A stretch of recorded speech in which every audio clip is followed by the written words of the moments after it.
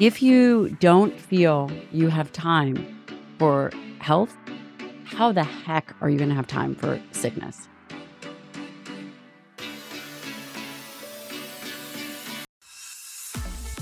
Facts do not have opinions. Just don't let perfection be the enemy of the good. Self-love is really about self-respect and acceptance.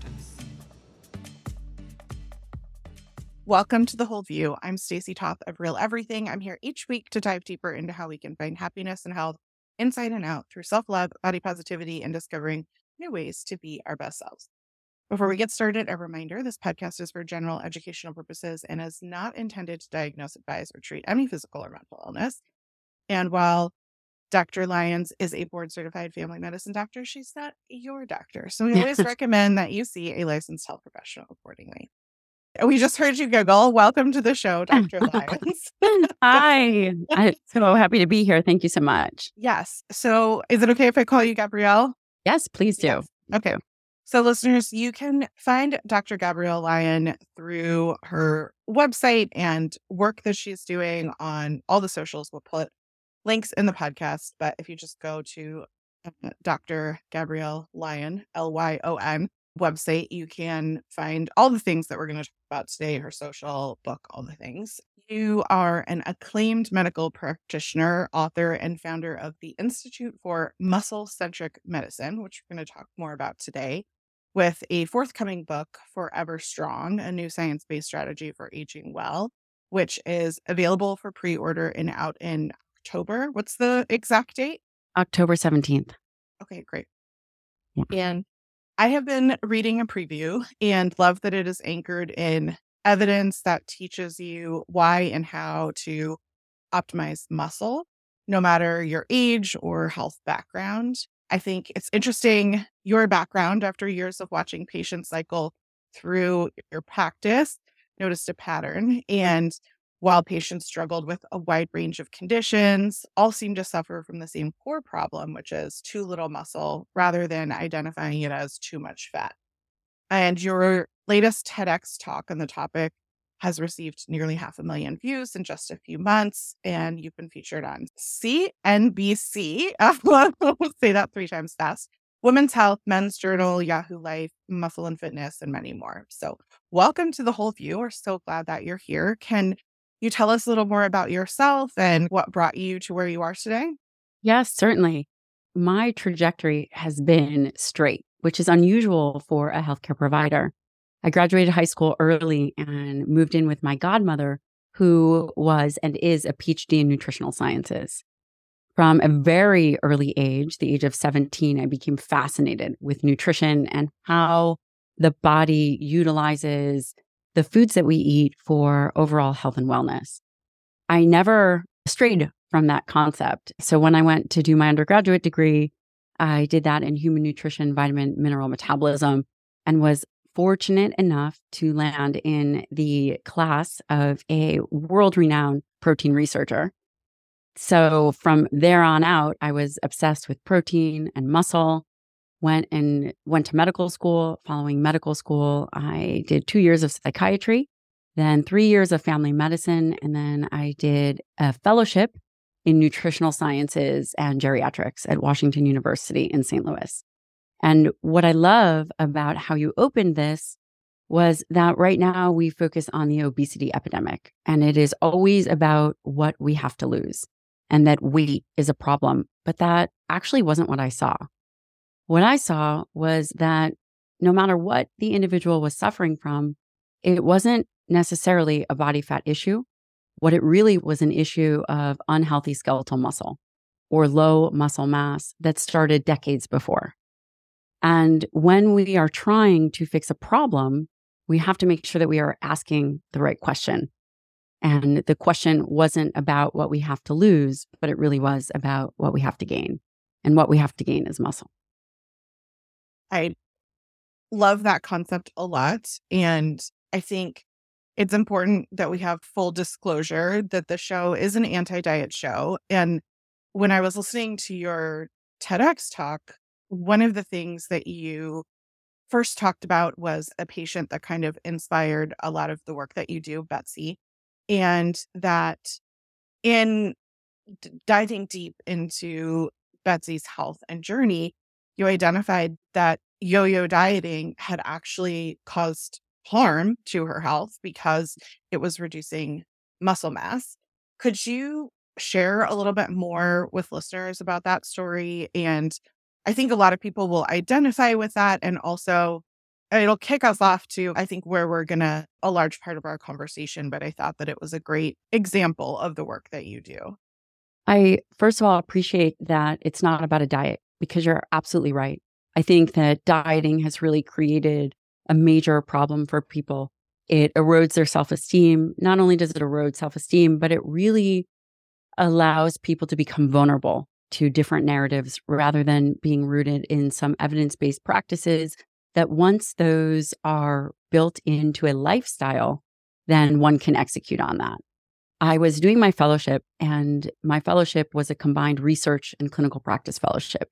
What does that mean? That means that I did 2 years of research within obesity and geriatrics, meaning the brain function, the way in which the brain functions, as well as my clinical practice was seeing individuals over the age of 65, and some were in nursing homes, some in the hospital. And then on weekdays, I ran an obesity medicine clinic. When we were looking at brain function and weight, I became very attached to one of the participants, and we'll just call her Betty. And she was a mom of 3 in her mid 50s. She had always been told the same narrative to reduce her calories, do cardio, eat less, and move more. And it made her, again, vulnerable to this cycle of weight loss. And one of the things was that she was extremely busy. She's a mom of 3. And we all know, I know that you have children, I have 2 little ones. It's very easy to put ourselves last. It becomes a challenge to really prioritize our own health. And listening to her story, how she was just so loving and so much about her family and just struggling, but she was doing everything that she was told to do. I feel like I failed her. I failed her. The medical society had failed her. When I imaged her brain, looked like the beginning of an Alzheimer's brain. And it was devastating. It was devastating because maybe some of the pathology wasn't apparent at the moment. And what is the pathology that I'm speaking about? That's forgetting names and where your keys are and driving and all the tasks that we take for granted. And I just began to search for answers because I knew what we'd been telling her wasn't enough. And that's really where muscle-centric medicine was born. I just had this aha moment that across the board of what I was seeing was not a body fat issue.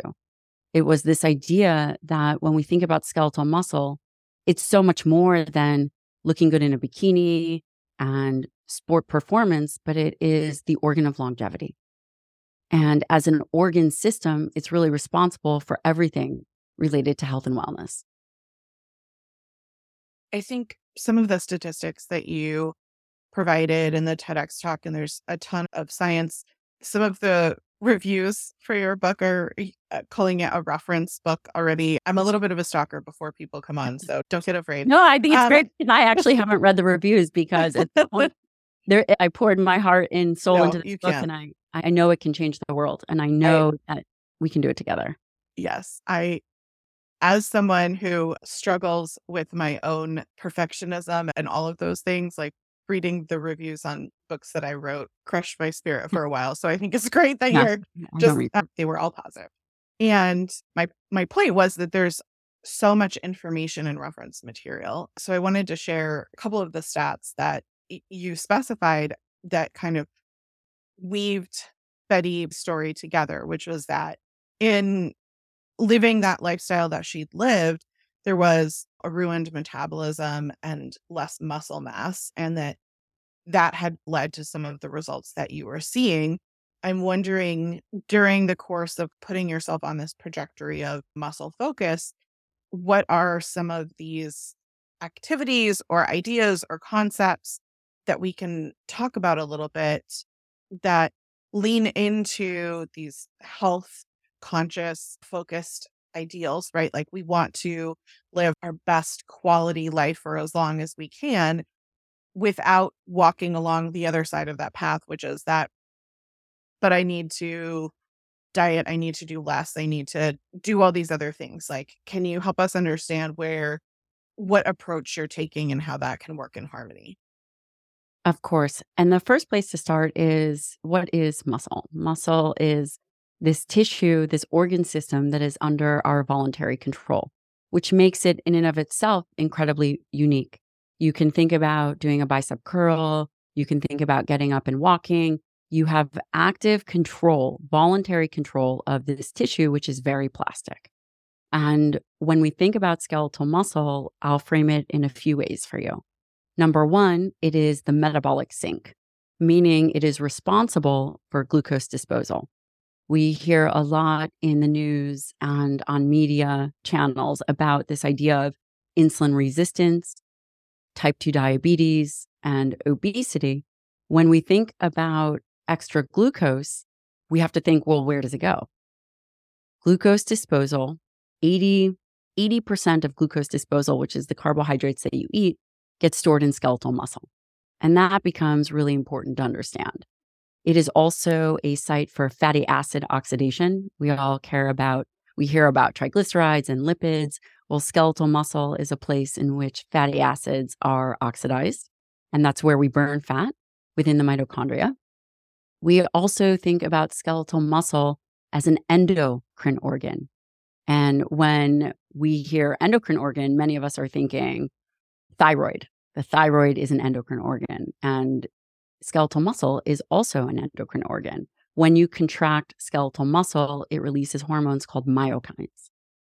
Myokines, quite simply, are these hormones that travel throughout the body and influence brain. It can help with neurogenesis. It can help with spatial awareness. It can help with brain health. Myokines also help modify our immune system. We hear a lot about inflammatory responses. Contracting skeletal muscle, exercising skeletal muscle releases these myokines that help interface with these immune cells and lower them and allow us to be more adaptable and overall increase immune function. It also helps with nutrient partitioning. And that's just a fancy word of what organ systems are going to utilize the foods that we eat.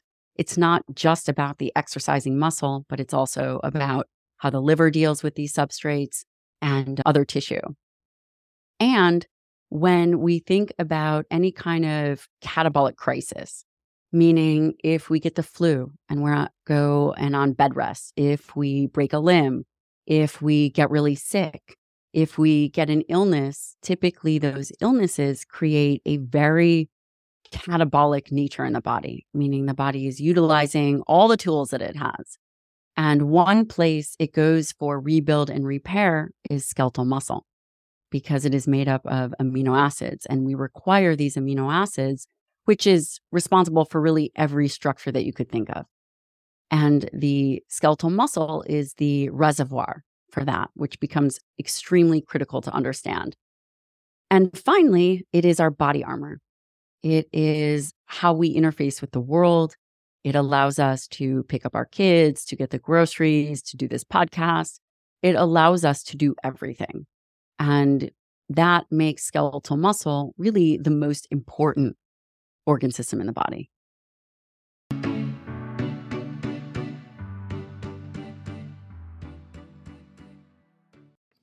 Hey friends, it's my birthday month. Yes, I am going to celebrate all month long. No, there's nothing wrong with that. And it's especially nothing wrong with that because I want to give you a gift, but I can't share publicly here. So go to realeverything.com/September for an exclusive offer for podcast listeners. As the cooler weather sets in, our skincare routine needs adjustments, and so does our color makeup. I'd love to help you switch to safer this autumn. Made with sustainable, fair trade, and skin nourishing ingredients, Beauty Counter is raising up beauty. It's a little luxury that makes a positive impact on our health. for all of our collective communities through legislative change and giving back, as well as for the earth through sustainable manufacturing practices. We're getting safer products into the hands of everyone and also giving back to people and planet as a certified B Corp. Go to beautycounter.com/StacyToth just like any other website. Don't forget to check out my special private deal just for you listeners. Go to realeverything.com/September for more details. And when shopping Beauty Counter, choose me, STACYTOTH, so I can thank you.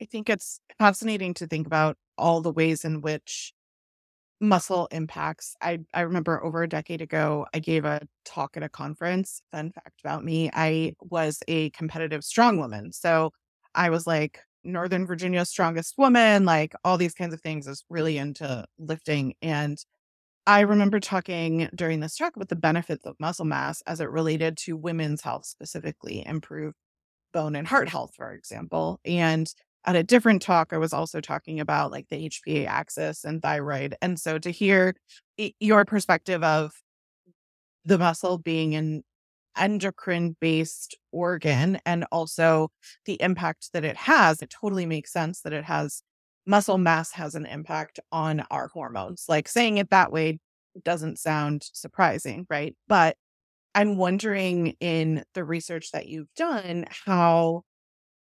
specifically biological females are more at risk for some of these negative health effects from lack of muscle mass, specifically because societal standards, cultural standards of beauty discourage us to build muscle, encourage us to lose weight, right? Which means that we're losing muscle. How does that come up for you in the work that you do? Well, let's think about muscle as a suitcase. And in order to have healthy muscle, number one, you need enough of it. And number two, you have to create flux.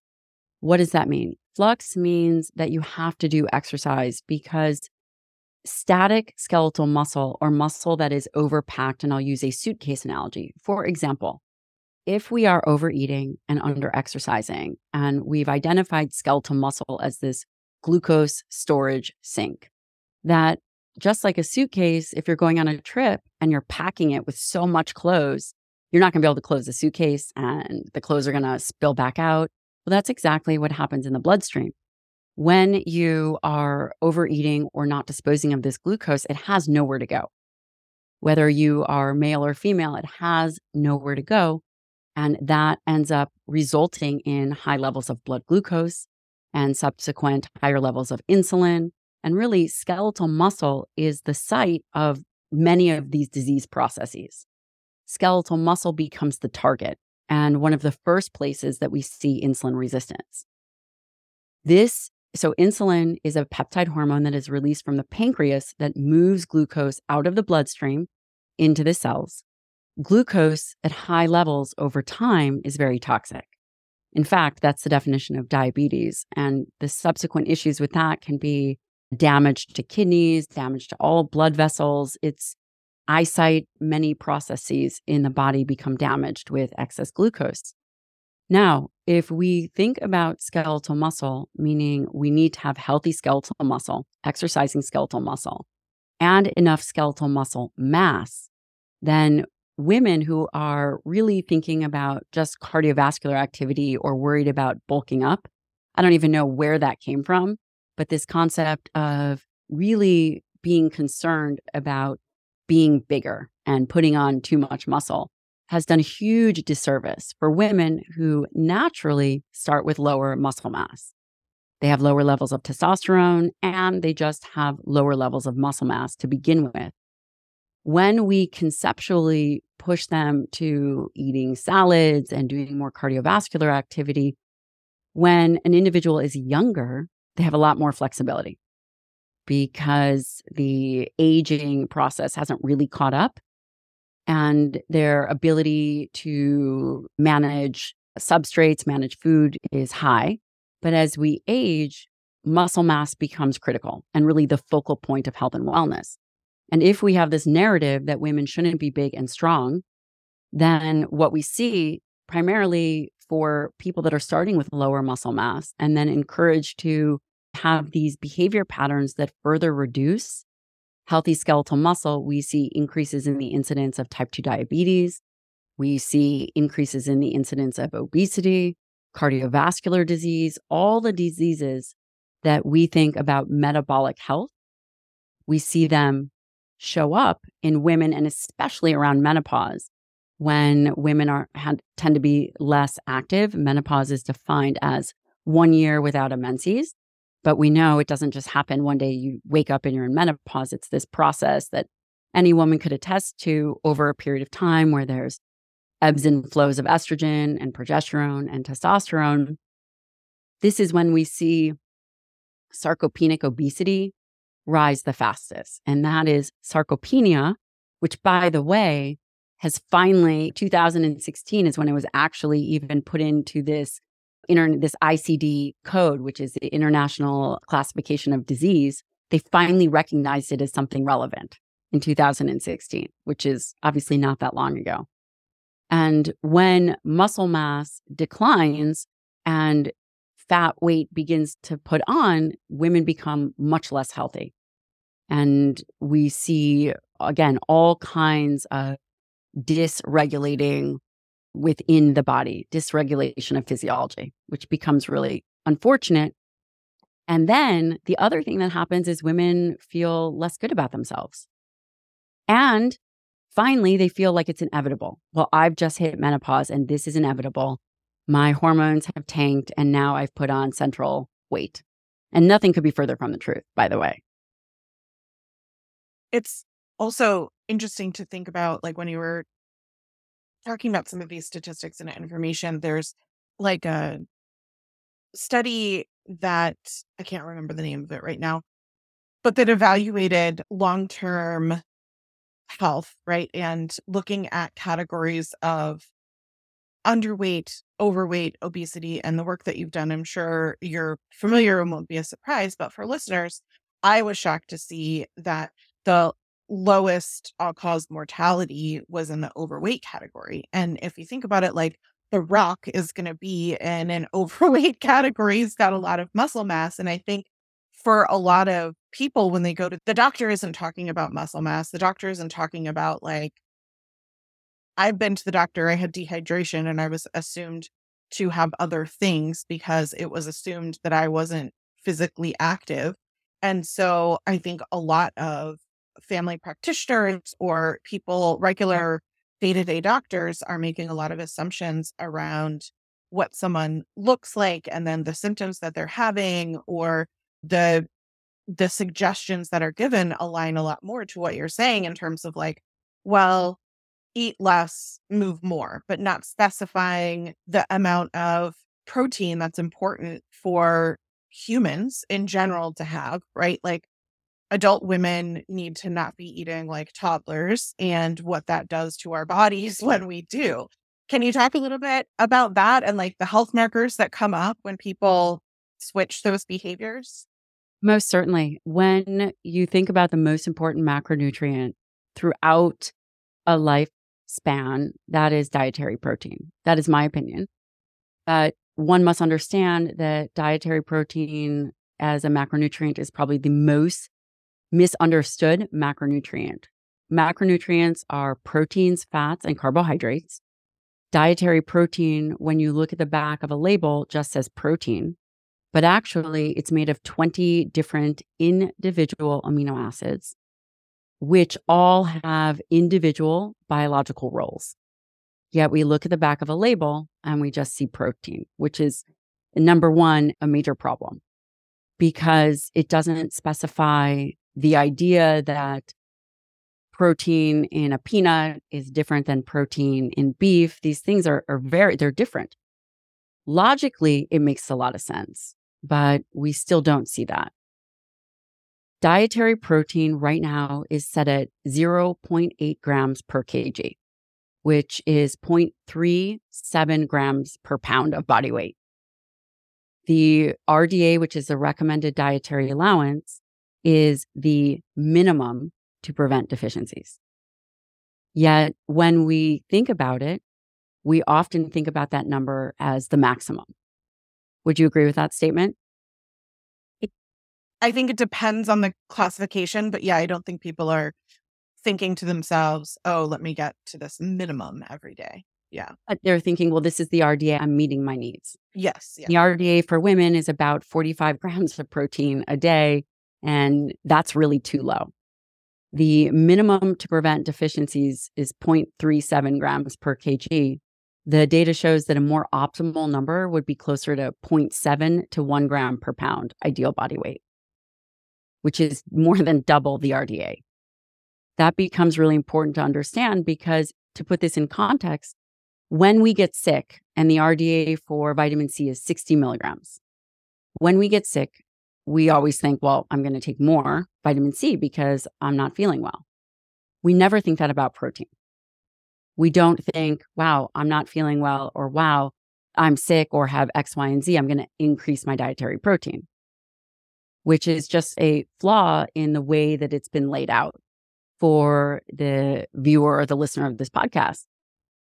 Dietary protein does a number of things. Number one, again, it is essential. We don't need carbohydrates. Our bodies can make that. And quite frankly, it can make it from protein. We do have a small essential need for fats, essential fatty acids, but the majority of our structure is built on dietary protein. When we think about how, from a very practical standpoint, how we should eat it and how we should think about it, if we think about 1 gram per pound ideal body weight is as the baseline. So if someone is 120 pounds, a great way for her to think about protein would be, I need to get around 115 grams to maybe 100 grams of dietary protein. That'd be a great place to start, which someone might think, well, that's a lot. But in fact, it's only a lot when we think about the perspective that we've been encouraged to think about all the other macronutrients. When you, from a practical standpoint, start your first meal of the day with between 30 and 50 grams of dietary protein, it will stimulate muscle. You are stimulating muscle, the organ of longevity. You are stimulating because you are, number one, in an overnight fast. And dietary protein, especially high quality proteins, have a robust amount of what's called essential amino acids, meaning the amino acids that we must get. There's 9 essentials, and we must get them from the diet. And out of those 9 essentials, leucine is one amino acid that's critical to muscle health. When we have enough leucine, which typically someone can think of rides alongside with a minimum of 30 grams of high quality protein, you turn on the muscle machinery.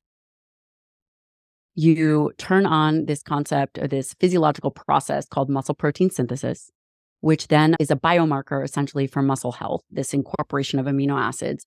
But you protect skeletal muscle. So what the listener needs to know is if they quite simply add in 30 to 50 grams of dietary protein, they will protect their skeletal muscle. They will also boost up their metabolic process because it is expensive. When I say metabolic process, meaning it takes calories to utilize that protein. So you are eating a robust amount of dietary protein. You are stimulating skeletal muscle. You are setting yourself up for glucose regulation, meaning you are not having these huge ebbs and flows of blood sugar, right? Because if you spike your blood sugar, then you're going to get a subsequent drop of blood sugar, and your body has to deal with that. And it's going to release catecholamines, it's going to release insulin, and it is going to be somewhat of a metabolic mess, making you irritable, hungry, more likely to reach for sugar to raise up your blood sugar after you drop it. So dietary protein can stabilize your blood sugar. It can also cause a release of certain gut hormones that will make you feel full. It essentially augments your willpower. You will be much less likely to be craving and looking for other food 90 minutes after you eat. All while supporting skeletal muscle mass. And this is amazing. And again, when you eat for muscle mass, you eat for muscle health, you are resting assured that you are meeting those other amino acid needs. And that becomes really important because, again, there are 20 different amino acids. Leucine is responsible for muscle health, but we have threonine, which is responsible for mucin for the gut lining. You have arginine, which is responsible for vasodilation. We have tryptophan, which is responsible for serotonin, and tyrosine for dopamine. All these processes in the body that do so much more than help muscle mass. But again, when you nail muscle mass, when you eat for muscle health, you get all these other benefits that the body needs.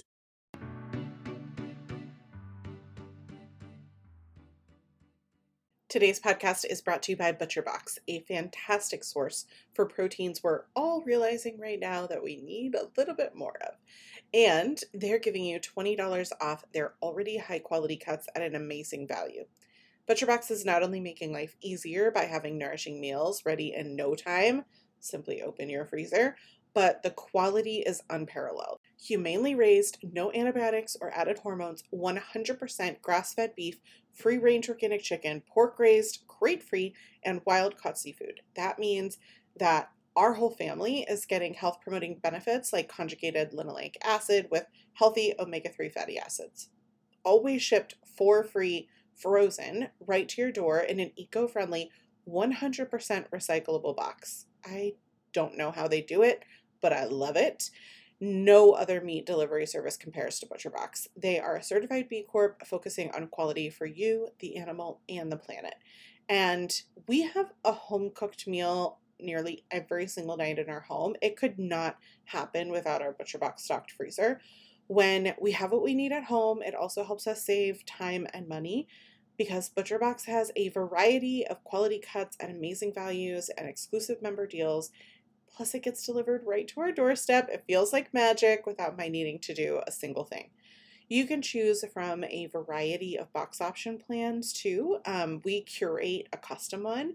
It can be changed at any time, which is great. And ButcherBox is giving us a special deal. Sign up today at butcherbox.com/wholeview and use code WHOLEVIEW to get $20 off your first order. That's butcherbox.com/wholeview and use code WHOLEVIEW to claim this deal.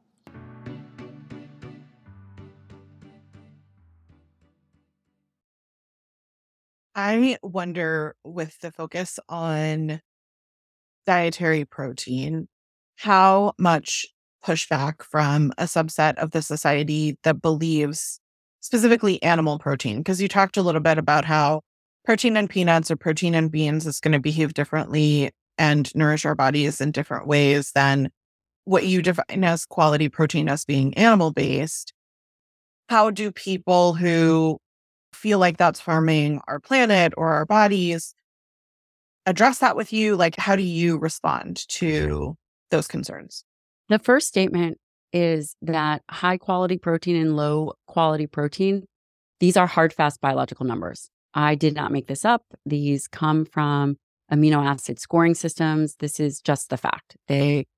Beef has a certain amount of essential amino acids versus beans have another subset of amino acids, right? This is just the way it is.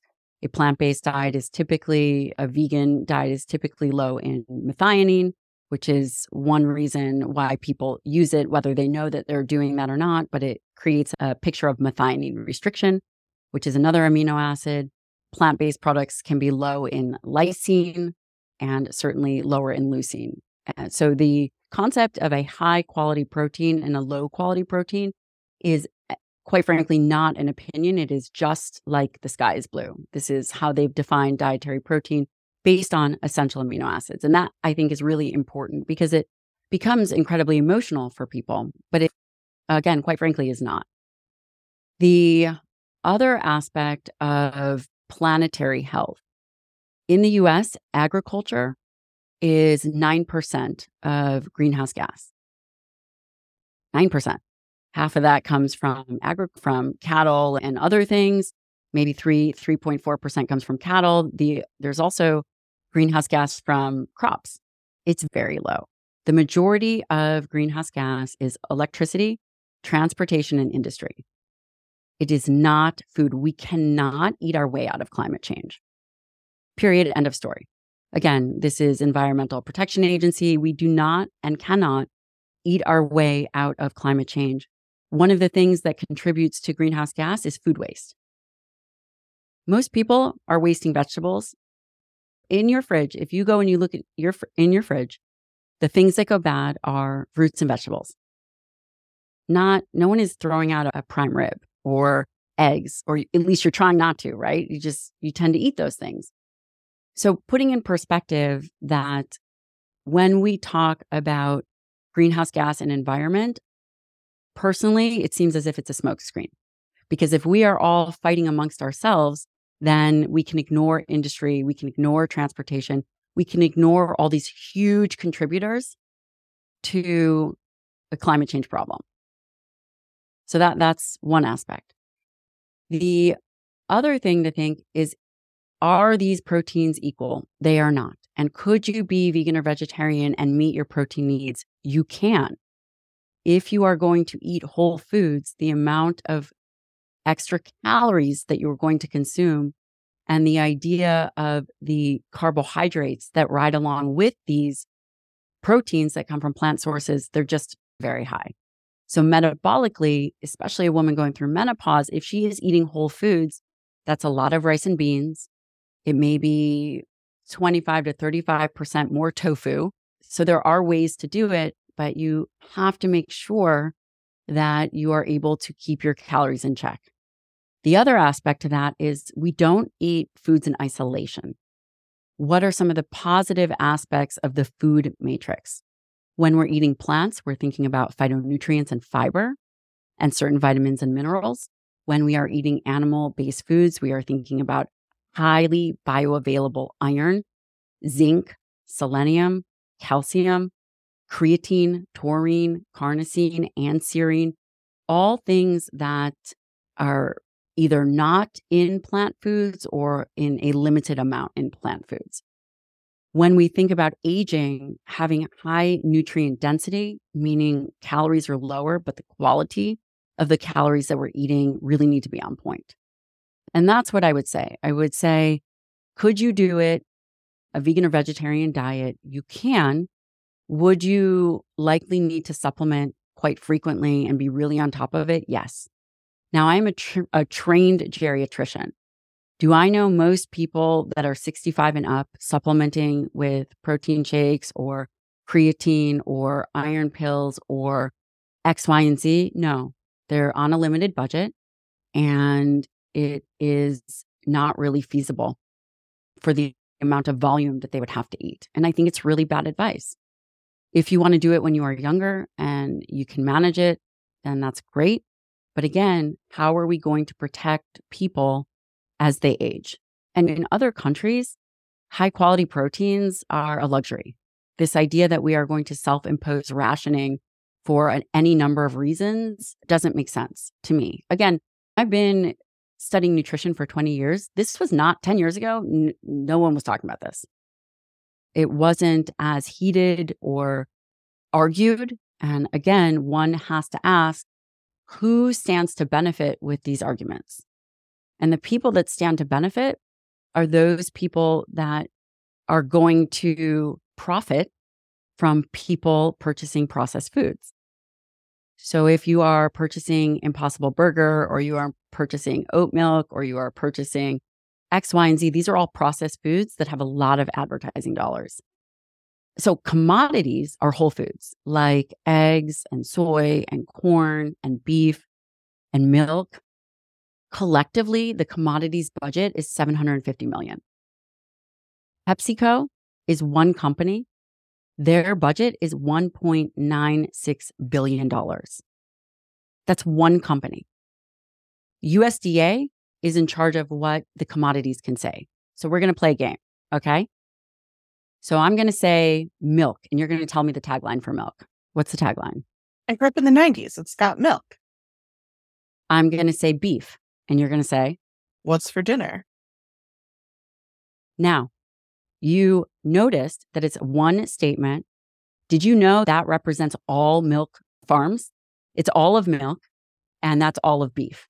It can't say beef is a better source of protein than Impossible Burger or a better source of protein than beans. it cannot be disparaging against anything else because it's governed under the USDA. You can hear Quaker Oats say, this is going to lower your cholesterol and it's really good for your heart and X, Y, and Z. Impossible Burger can say it's better for you than beef. Where we have to understand the little guy is being overshadowed by the billions of dollars. And this is just one company, but billions and billions of dollars that they can say and make all kinds of claims. And the commodities have nothing to say because they are under restriction. Now I ask you, who stands to benefit when there is a narrative? You don't think that a billion-dollar company can create a narrative that beef is killing the cattle, is killing the planet? Of course it can. So we have to think at the end of the day, who stands to benefit when we are all fighting amongst ourselves and what is truly valuable for human health. And that would be a balanced nutrition plan that includes both plants and animals and minimal processed foods.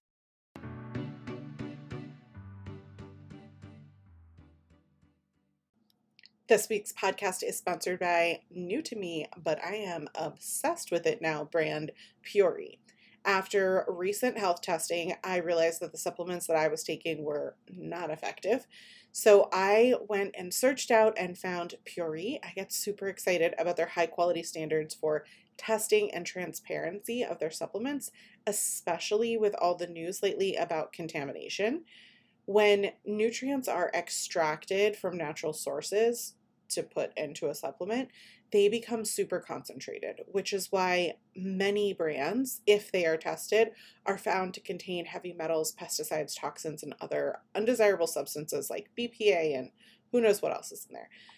Not what I want to be adding into my body on purpose for sure, which is why it's important that they are tested for all traces of contamination. And Puri uses third-party laboratory testing for 200 different types of pesticides, heavy metals, and other unwanted substances, and verifies that the product contains the amount of active ingredients indicated on the label, which is also certified by the Clean Label Project. Y'all, I usually despise fish oil supplements. They have always given me burps. It's just one of those things that I avoid even if I have it. Even the algae-based ones that I have tried. Until Puri, I have been taking their omega-3 fish oil for months now and have never had a single fish oil burp. Let me say that again.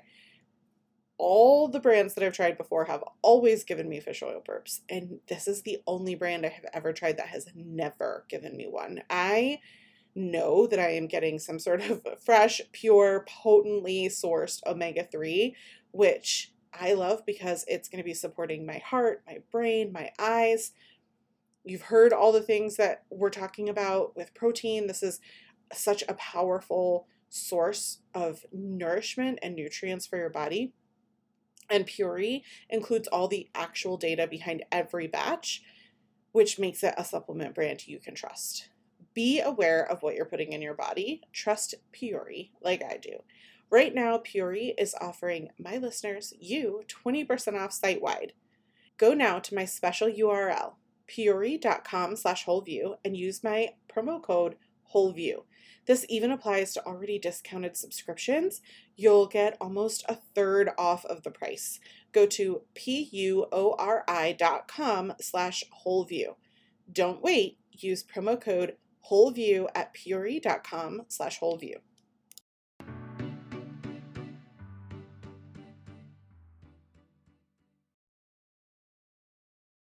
And that's what I would.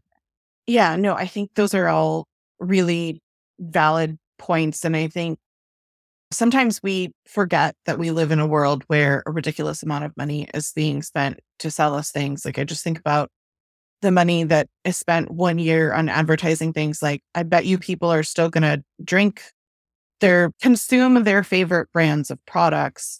Yet if we took that money, like what we could do with it to change the world, like so it's hard to like think about those kinds of things. And at the same time, to live in a world that says, like, you could go anywhere on the internet, you could talk to two different doctors, you could do whatever, and someone would say, you need to eat less meat, and someone would say you need to eat more meat, right? And I think the struggle that humans in general, we all have, especially Americans, is that we live in this world where, because people want to sell us things, because people want to sell us on the idea of aesthetics and the aesthetic ideal being smaller or whatever, like we live in this world where we're constantly being told, no, do this thing. Oh, that thing didn't work. Now try this thing. Oh, that thing didn't work. Now try this thing. Instead of focusing on what are your specific symptoms and what are the things that will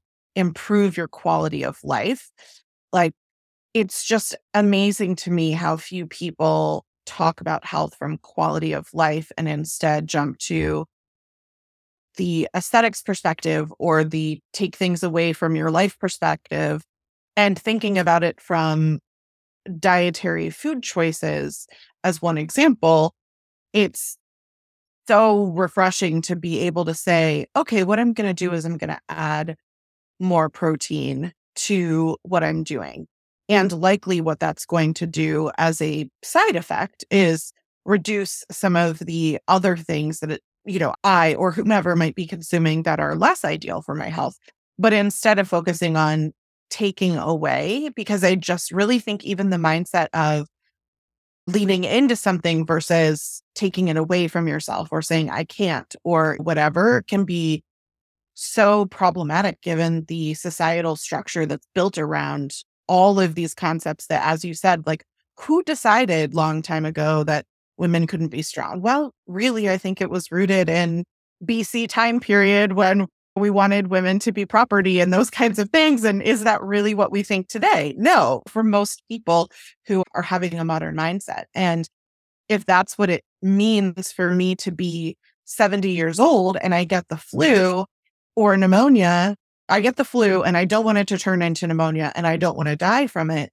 If what I need is muscle mass, because that will help my body be strong enough to survive those things, Right. that is such an easier thing for someone to understand than like, you need to eat less, you need to do all these kinds of things, which really isn't, it's not getting us where we need to go. Yeah. And I love what you're saying. One of the recommendations as a geriatrician is they say they actually don't like older individuals to lose weight. And precisely because what you are talking about is that if someone were to get injured, they need to have enough body mass to be able to maintain any kind of catabolic state. The failure there is we could have addressed the quality of the body composition in our 30s or younger. And when we can understand that healthy skeletal muscle is everything and that it's going to help us survive against all cause mortality and morbidity. So any kind of illness that someone would get or die from, our survivability increases the more healthy muscle mass you have. And it's shocking to me that we still look solely at body fat versus being able to identify skeletal muscle, which we don't have great tools yet even to do that. It is much easier to identify body fat than it is to identify skeletal muscle. But eventually we will get there and it will be considered just as important as any other vital sign. It's like an aside for me and for listeners who are listening. Dr. Lyon and I have very different body types. And I think of like when I was in high school and I was like active, and I look back at those photos and like, I look like an athlete is what I look like. When I was going through puberty, I looked like someone who was an athlete that you see on the Olympics, like a swimmer or a gymnast or something. Like, I had like good muscle mass, and genetically, I think my family history is predisposed to being what other people would call bigger boned. But in the context of this conversation, to think that like in high school, I was mocked or made fun of and then sent to fat camp where I Terrible. lost huge amounts of weight in one summer by complete lack of nutrients and nourishment, and then never ending cardio. And what that did to my metabolic state, to lose that much muscle mass, to then come home, not be in a state where I'm food restricted, not be in a state where I'm doing aerobics 6 hours a day, and what's going to happen in my body. And the context of my experience and thinking about how this plays into hormones and metabolism and my long-term health with the research that you've done, it's heartbreaking to me how many people have a similar personal experience to my own, whether it was when they were a teenager or when they were in their 20s or whatever it might be. We all have stories of either ourselves or someone we know passing out on the elliptical machine, like all these kinds of things. That it's so tragic because we think that we're doing it for our health. But the work that you're doing and that you're sharing with people is like, that's not actually helping our health. Like, we need to stop these habits. Yeah. And the other thing is skeletal muscle is an interesting currency. Do you know why? Because it is the only currency that cannot be bought, sold, or bargained for. Skeletal muscle has to be earned. And in the process of earning skeletal muscle, it creates a self-empowerment. Because again, we are not thinking about how are we looking. We're thinking about how strong can I be? How capable physically can I be? It doesn't have to be complicated, but by really shifting this idea of creating personal sturdiness and creating personal resilience physically, then everything can fall into place. It allows you to develop a certain confidence that comes with being physically capable and physically strong. And it's never too late to do that. I have seen research, women and men in their 80s getting stronger.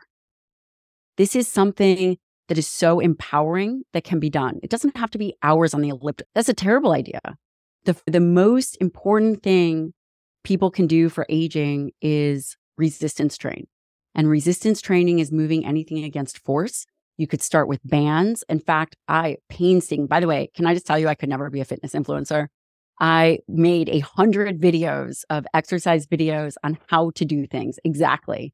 And that's actually on my website. And people, when they pre-order a book, they will get this massive library. We scaled it down to 80 videos. Not that anyone's going to watch 80 videos, but resistance training is a non-negotiable. We are largely domesticated just as is, including myself, right? There's escalators and we have cars. We don't have to move nearly as much. But if we can offset the domestication of humans by lifting things and moving things against force, very simply, let's say after this podcast, you're going to do 10 air squats. That's easy. 10 push-ups, 10 air squats. We could do that. We can move against resistance. We can begin to become physically strong and slightly uncomfortable. Did you know that when you are moving skeletal muscle, you don't require insulin? And again, we don't want to burn out our pancreas. We live in a world of excess. These are very simple things that we can do. If I were to make a general recommendation, 3 to 4 days a week of resistance training. Hit each body part twice. Get in 10 sets on each body part total. That's totally doable. You decide how you're going to do it. That's doable. And then if you want to throw in some kind of high intensity interval training, the moms at home are thinking, I don't have time to do all that. You definitely have time to do interval training. And it could be 4 minutes. It could be 10 minutes. If you work hard enough, it could be a minute. These are very simple things that we can do if we can work the most important muscle, which, by the way, I think is our mind, which I guess is, I suppose, not a muscle, an organ.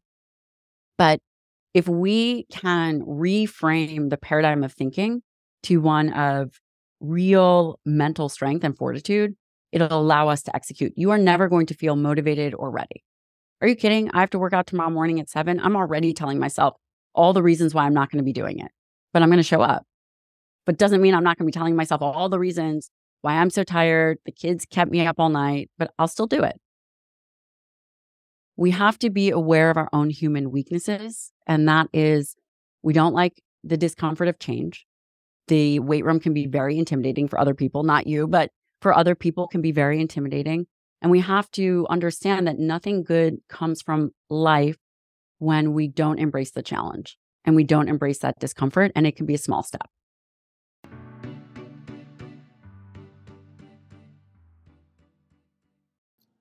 This podcast is sponsored by Indeed, the hiring platform where you can attract, interview, and hire all in one place.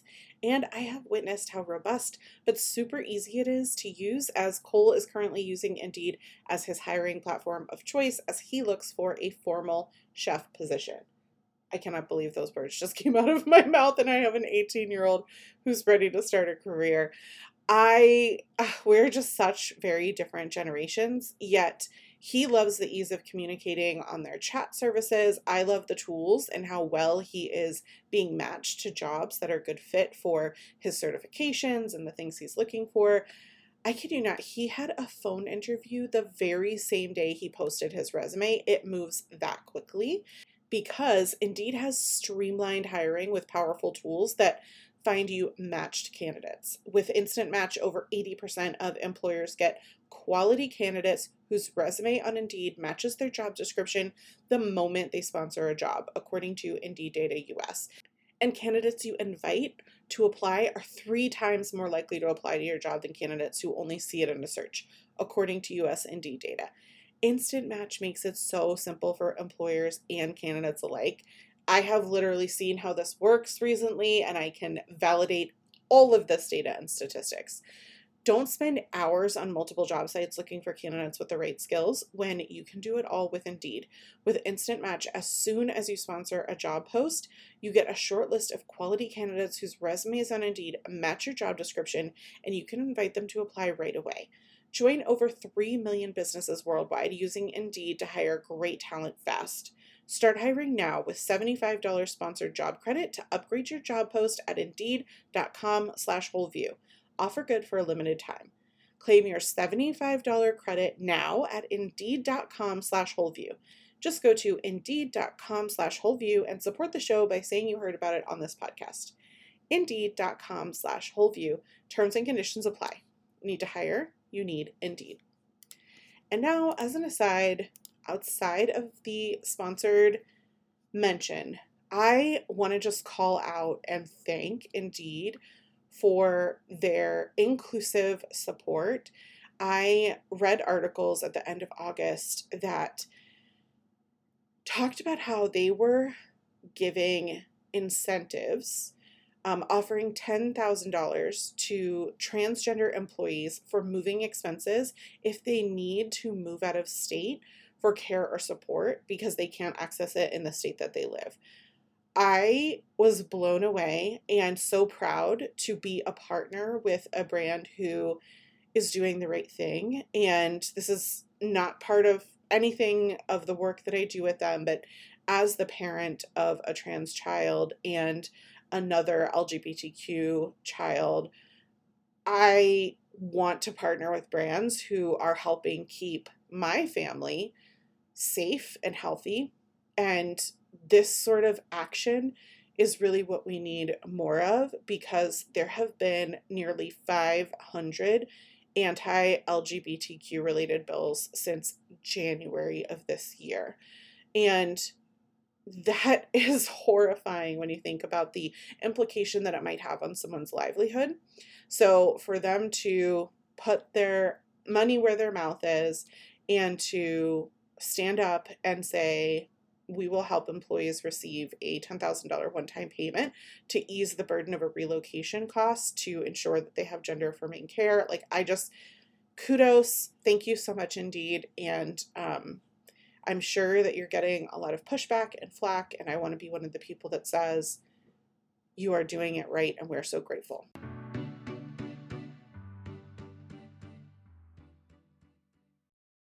And I love the idea of it being those small steps that you can do, like whether it's once an hour. We've had other podcasts where we talk about the benefits to mental health by taking a break from work, right? And another show where we talk about how sitting all day is not great. So combine all 3 of those things. And when you get up every hour to give your brain a break and to get up out of a sitting position, do those 10 air squats or whatever it might be that you can do.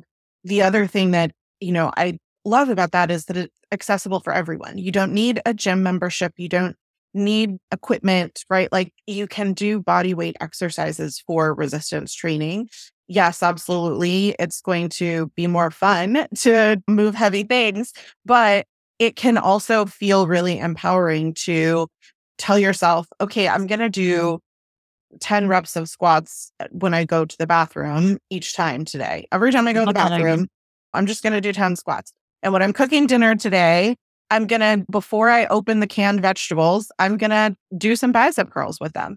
Like just while you're standing around, it will literally to add 20 seconds to your day. But these things are things that we can start to do. And I think my personal experience is that when we do start to do them, then the excitement for feeling the empowerment that you talked about, the excitement for doing it, like, oh, I did that thing and it wasn't that hard. I can take on one more thing, right? Instead of feeling like, oh, I can't add a 4-day resistance training gym membership to my schedule right now. That's not something I can add it. You don't need to, it's not always 0 to 100, that there are little things that you can do.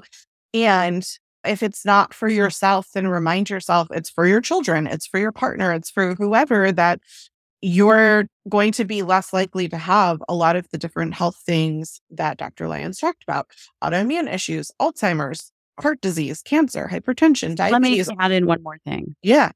If you don't feel you have time for health, how the heck are you going to have time for sickness? That is That's a powerful statement more, right there. that is much more time consuming than some basic health techniques. Sickness will take you out of your life. I love that. Was like such a mic drop statement of consider how hard it is to be sick. We can all think back to a time when we were doing too much, our bodies were overwhelmed, and they said, oh, you're going to be sick, right? Our immune system forced us to rest at the worst possible time. So the idea that we could potentially support our health in that proactive way, obviously nothing is preventative, right? Like, and there's nothing to say that because we get sick, that it was our fault, that there was something that if we had done something different.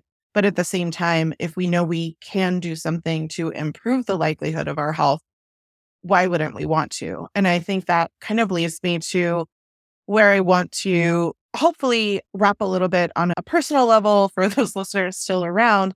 I shared a little bit about my history with going to fat camp and just always feeling like, oh, I needed to be less. I needed to take up less space. I needed to do all these kinds of things. And it wasn't until I found lifting and strongman and feeling like, oh, my body can be powerful and that's not a bad thing. I have a great partner who wears shirts like, my girl is stronger than you. He had no problem knowing that I could outlift him, all these things. And I think what it ended up leading me to was the other side of the coin for me, where I became obsessed with some of that stuff in an unhealthy way, not eating, moving towards back to binge habits that I'd had when I was a teenager, right? Because I would be so restrictive, I would be so focused, that then I had some of these problems that I had to work out as well. And I know I've had different guests on the show where we've talked about disordered eating and how harmful that can be to our health because of a mental and emotional, and your story of being able to regulate through some of the hormones that we have. And I've shared the story before about like, well, when you tell yourself, no, you don't deserve to eat, or no, it's not time yet, and you don't listen to your body, and then you go so long that your body then is like in this, oh my gosh, now you need to like eat everything because you've gone into starvation mode. Maybe you could a little bit of your experience and how this approach to focusing on muscle, focusing on health, walks us away from some of those patterns that are so ingrained and problematic. Yeah, as a physician and also someone who went through my own challenges with binge eating when I was in my late teens, I'm very sensitive to that. And by understanding the concepts in this book, it can move you away from that. This is not restrictive and essentially it uses your physiology to allow you to regain control of physical hunger, understand emotional hunger. This book is a nutrition book. It has nutrition, it has exercise, but the most unique and important component of this book also provides a framework for thinking about things. And I think that is very valuable. Me personally, when I was eating a certain nutrition plan, I was very much under eating dietary protein. I was starving. I was so hungry. I couldn't regulate my mood. I couldn't regulate my blood sugar.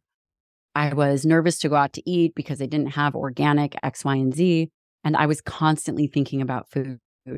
When I created a more balanced lifestyle with some of the strategies in this book, I was able to begin to control that. And it became effortless over time because I was feeding my body what it needed. And that was a hugely profound shift. And I hope that anyone who reads this book, I strongly encourage you to pick up this book, to read this book, to give it to a friend, because together we can move the needle and change the narrative of what health and wellness looks like. And I will say, if people order this before the book comes out, then I have a ton of incentives. I have workout videos, I have ebooks, I have a Forever Strong community, and we're even going to be doing a live event in January. This truly is a message of empowerment and a message of importance. And where can they go? They can go to my website, drgabriellelyon.com, and you will see a link to all the book perks. You can also go and order this on Amazon. And if people want to learn more, I have a podcast called The Dr. Gabrielle Lyon Show, where I talk about all these things in detail. And I have a newsletter, which is totally free. And I have a 30-gram recipe newsletter, which is called 30 Gs, also totally free. And a YouTube, I provide a ton of content for people so that it is accessible.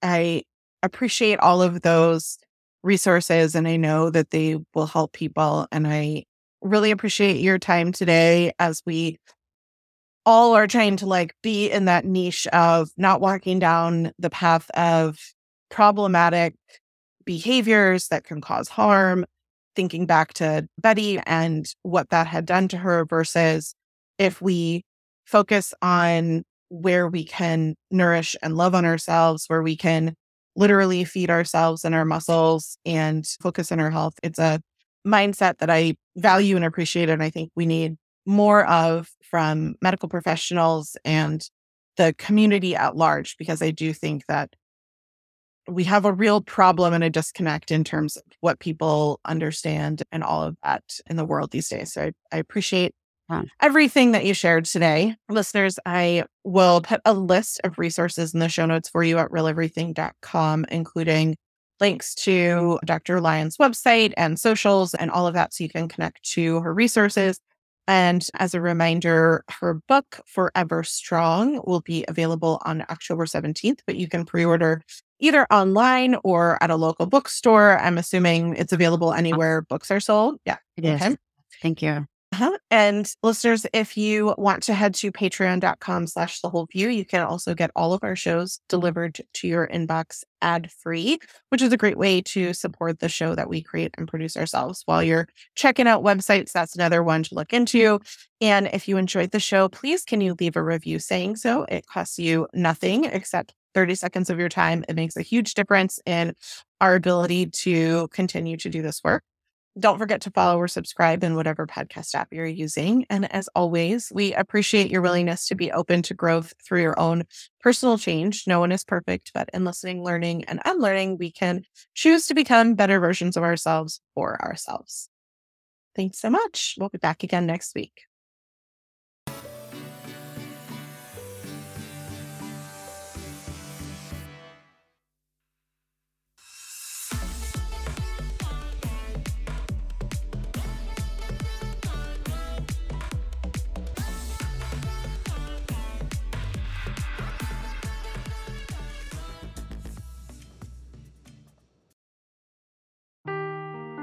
Seeking the truth never gets old. Introducing June's Journey, the free-to-play mobile game that will immerse you in a thrilling murder mystery. Join June Parker as she uncovers hidden objects and clues to solve her sister's death in a beautifully illustrated world set in the Roaring '20s. With new chapters added every week, the excitement never ends. Download June's Journey now on your Android or iOS device, or play on PC through Facebook Games.